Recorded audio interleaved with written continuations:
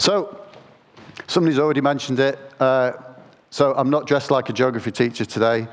I've gone more Open University tutor style thing today, so I'm on a downward trajectory. And instead of about 6 pages of notes that I had last time, or scriptures, that's it today. I'm going to start with a little quiz for you, a little Bible quiz. Maybe I should have come up with a jingle, but I didn't. Which is probably a relief to everybody, actually. So let's just keep it in the Gospel of John. And keep these answers to yourself. Don't shout out, because that wouldn't be good either. And at home, keep your answers to yourself. So in the Gospel of John, who said, "Let us go with him that we might die with him"? This was when they were talking about going to see Lazarus. Who was the first person outside of the 12 to say to Jesus, "You are the Messiah"? Didn't say they were easy questions. To whom did Jesus say, "I am the way, the truth, and the life"? And to whom did Jesus say, "I am the resurrection and the life"?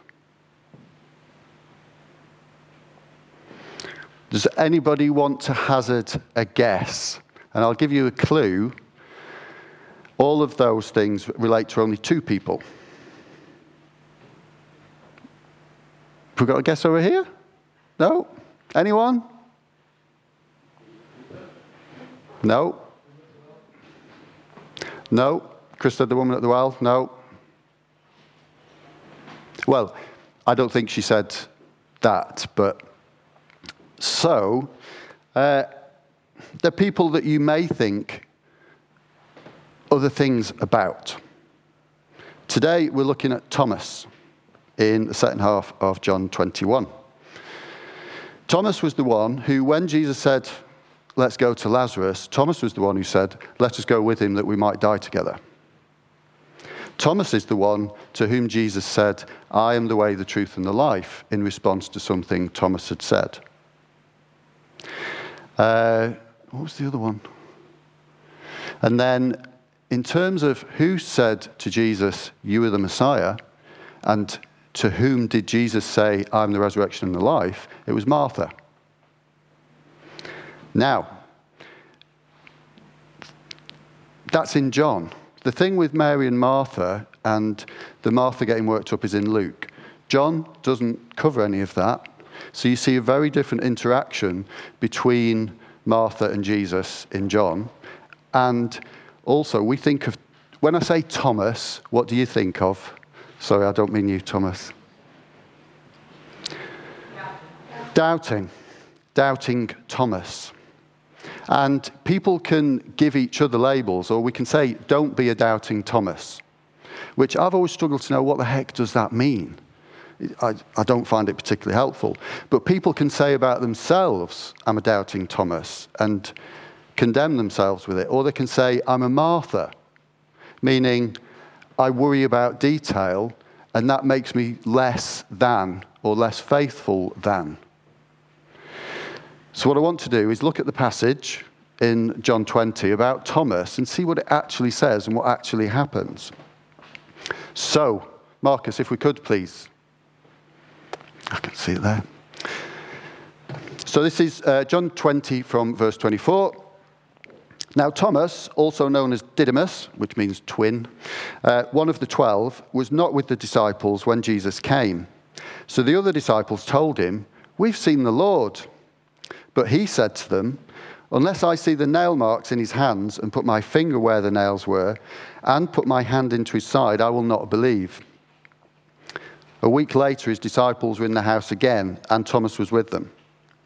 Though the doors were locked, Jesus came and stood among them and said, "Peace be with you." Then he said to Thomas, "Put your finger here, see my hands. Reach out your hand and put it into my side. Stop doubting and believe." Thomas said to him, "My Lord and my God." Then Jesus told him, "Because you've seen me, you have believed. Blessed are those who have not seen and yet have believed." Jesus performed many other signs in the presence of his disciples, which are not recorded in this book. But these are written that you may believe that Jesus is the Messiah, the Son of God, and that by believing you may have life in his name.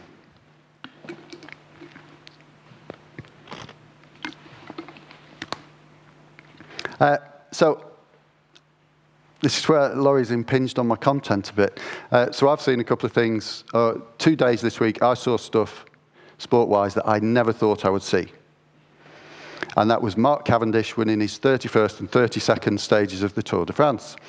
After 5 years of no wins there, 3 years of not even been there, he was written off, and he's come back on top form 13 years after he won his first stage, and he's won more than any other sprinter in history and is approaching the record for the person who's won the most stages of the Tour de France ever. To me, it was mind-blowing to see him do it, but thankfully his performance wasn't based on my faith in him. I'm going to mention this as something for you to watch if you want to, but I'm not going to go into the story. A few weeks ago, Vicky and I watched a film called Searching for Sugar Man.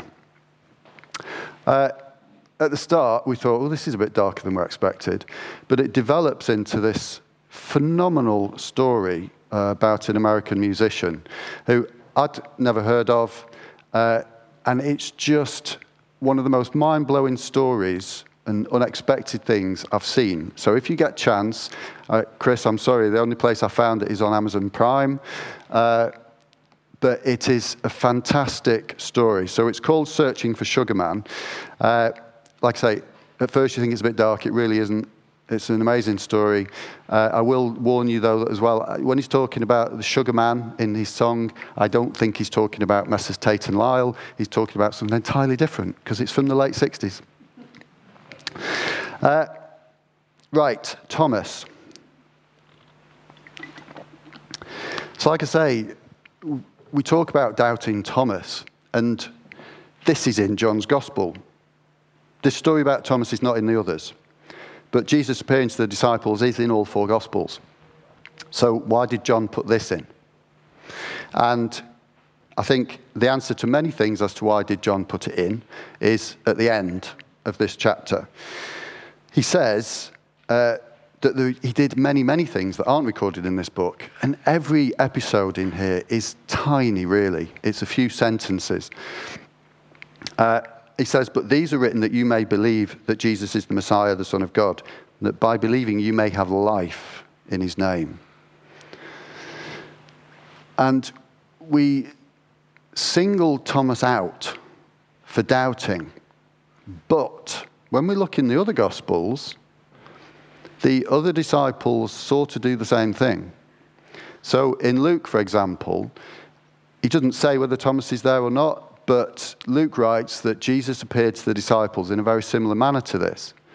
But they are fearful. They think they've seen a ghost. And he says to them, don't be afraid. And then to show to them that it really is him and that he's alive, he says, have you got any food? So they give him some fish and he eats it. And it said they were still struggling to believe because of joy and amazement. So this scenario, first of all, I would say, is not unique to Thomas. It's not that he was necessarily different from them and their response, but he wasn't there. Why he wasn't there, John doesn't say. And I don't know if he had to do something, whether he had to go and see his mum, whether there was some business thing he had to attend to, or quite frankly, whether he was fed up of sitting in a room full of people mourning, and whether he just went to the pub. I mean, quite honestly, we don't know why he wasn't there. So the others have this experience, and then they tell Thomas this amazing thing. And my sense then of Thomas's reaction is, he goes, well, I'm not going to believe it unless I see him. Which sort of says, why didn't he appear to me? Why wasn't I there? He may be annoyed at himself for not being there for whatever reason. And it's the whole thing of, why me? Or why not me? Why didn't he appear to me? Why wasn't I there? He might have felt guilty for not being there.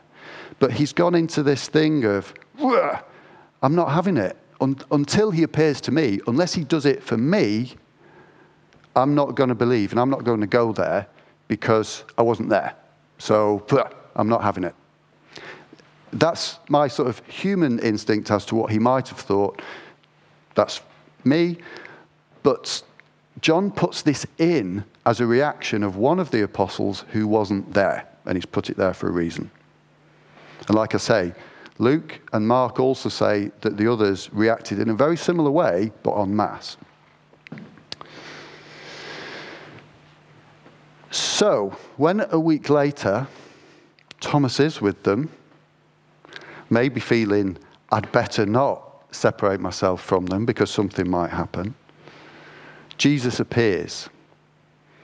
When he appears, how does Thomas feel? What's he thinking when he sees this dead person in front of him? In the flesh, who the others had said, we've seen him, and he's gone, no. And he's now standing in front of him. Where's he at? And one of my thoughts was, he's now possibly thinking, does he know what I said? Does he know where I'm at? And does Thomas start to worry, feel ashamed?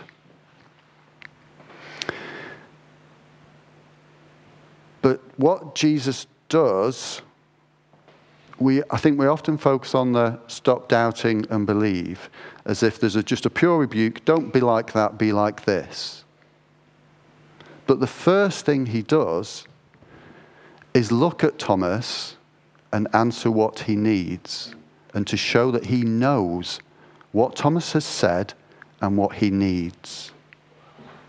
Because nobody had said to Jesus, Thomas said this. Thomas is sitting there going, what's going on, and how's he going to see me? And Jesus says to him, look, see my hands, see my side. Because he knows that Thomas said, unless I see that, I won't believe. So he says to him, I know what you need. I know what you said. It's okay. Here is what you need to see. He does say, stop doubting, or don't doubt, believe. And I think we get sort of word association going on in our heads of what those things mean. And then in terms of words, when I was sitting down going through all this and praying about it again the other day, a word came into my head and I had no idea what it means, which was genuflection. Some of you who have far more churchmanship than me will know one element of what it means. And I honestly had no idea. I had to look it up. And I looked it up, and I'm going to tell you what it said. And then the next day I said to Vicky, do you know what genuflection means? And she went, yeah. She went, because in the church, especially in the Catholic Church and in High Church, it can be a gesture of that, but really what it means is to go down on one knee. I couldn't do that a few months ago. It's taken months of work to get to that. It was because of Helen's friend, Helen, who's told me what to do. Yeah. Well, that's the thing. I'd go down and couldn't get back up. So it can be a religious gesture, but I'm not talking about that. The same as with Paul talks about circumcision, can be of the flesh or of the heart. And I'm sorry if I have just thrown a hand grenade into the dinner table conversations for some of the parents. But I'm not talking about a gesture, because a gesture can be of the heart, or it can be a gesture because you think you need to do it.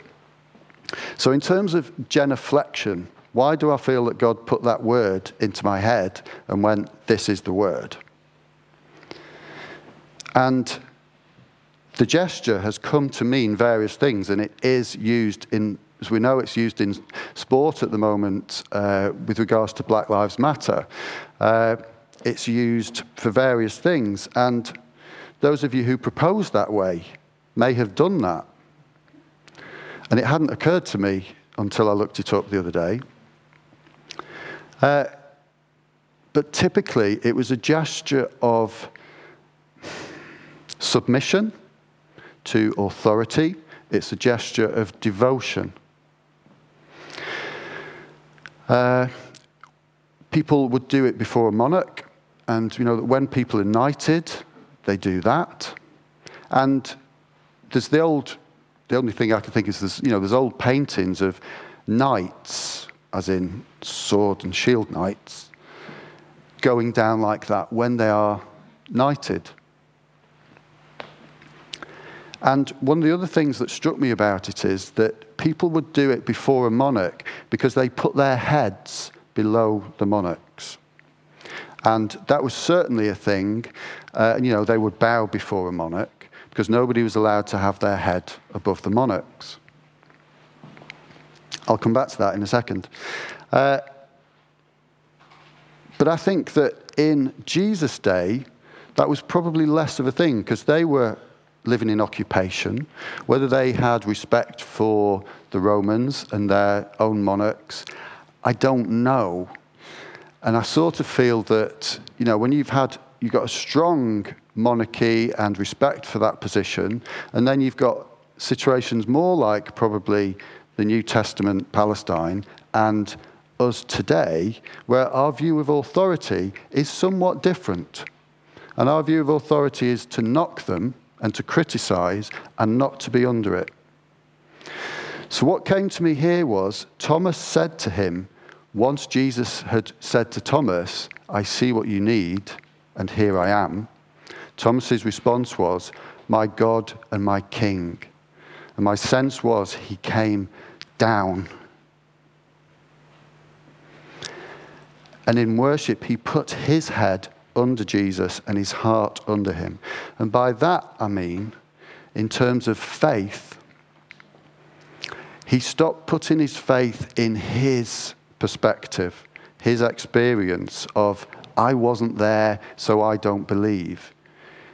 He came out of that rule of his own thoughts or following what he felt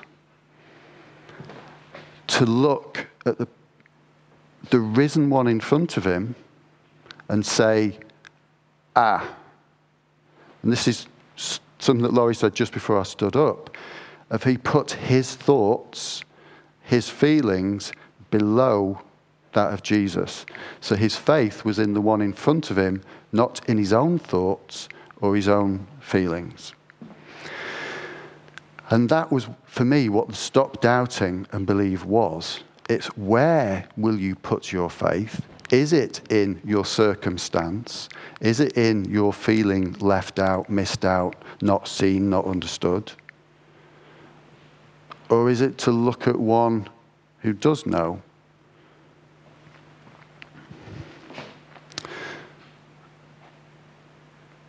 The final thing that came to me, if I can get this to show it,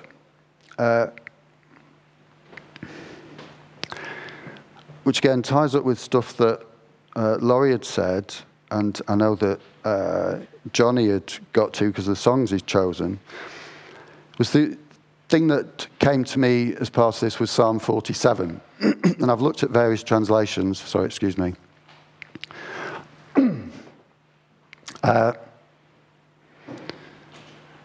And the second half of Psalm 47, I'll start with the ESV. Where's the second half start? 5. God has gone up with a shout, the Lord with the sound of a trumpet. Sing praises to God, sing praises to our King, sing praises. For God is the King of all the earth, sing praises with a psalm. God reigns over the nations, God sits on his holy throne. The princes of the people gather as the people of the God of Abraham. For the shields of the earth belong to God, he is highly exalted. Sorry, do excuse me a second.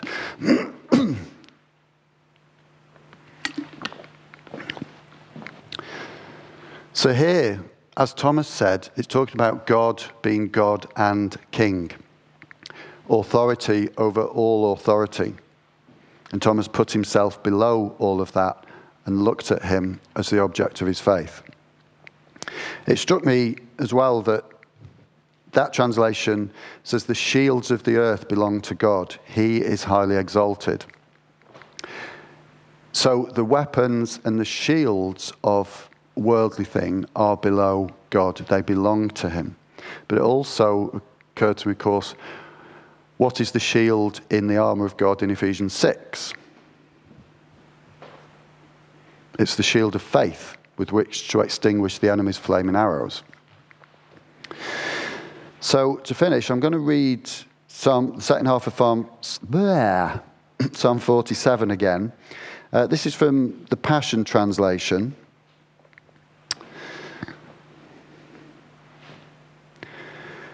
God arises with the ear-splitting shout of his people. God goes up with a trumpet blast. Sing and celebrate. Sing some more.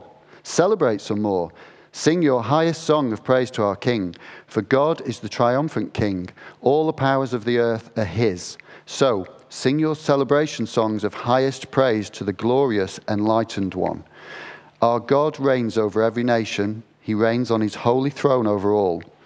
All the nobles and princes, the loving servants of the God of Abraham, they all gather to worship. Every warrior's shield is now lowered as surrendered trophies before this king. He has taken his throne high and lofty, exalted over all. Amen.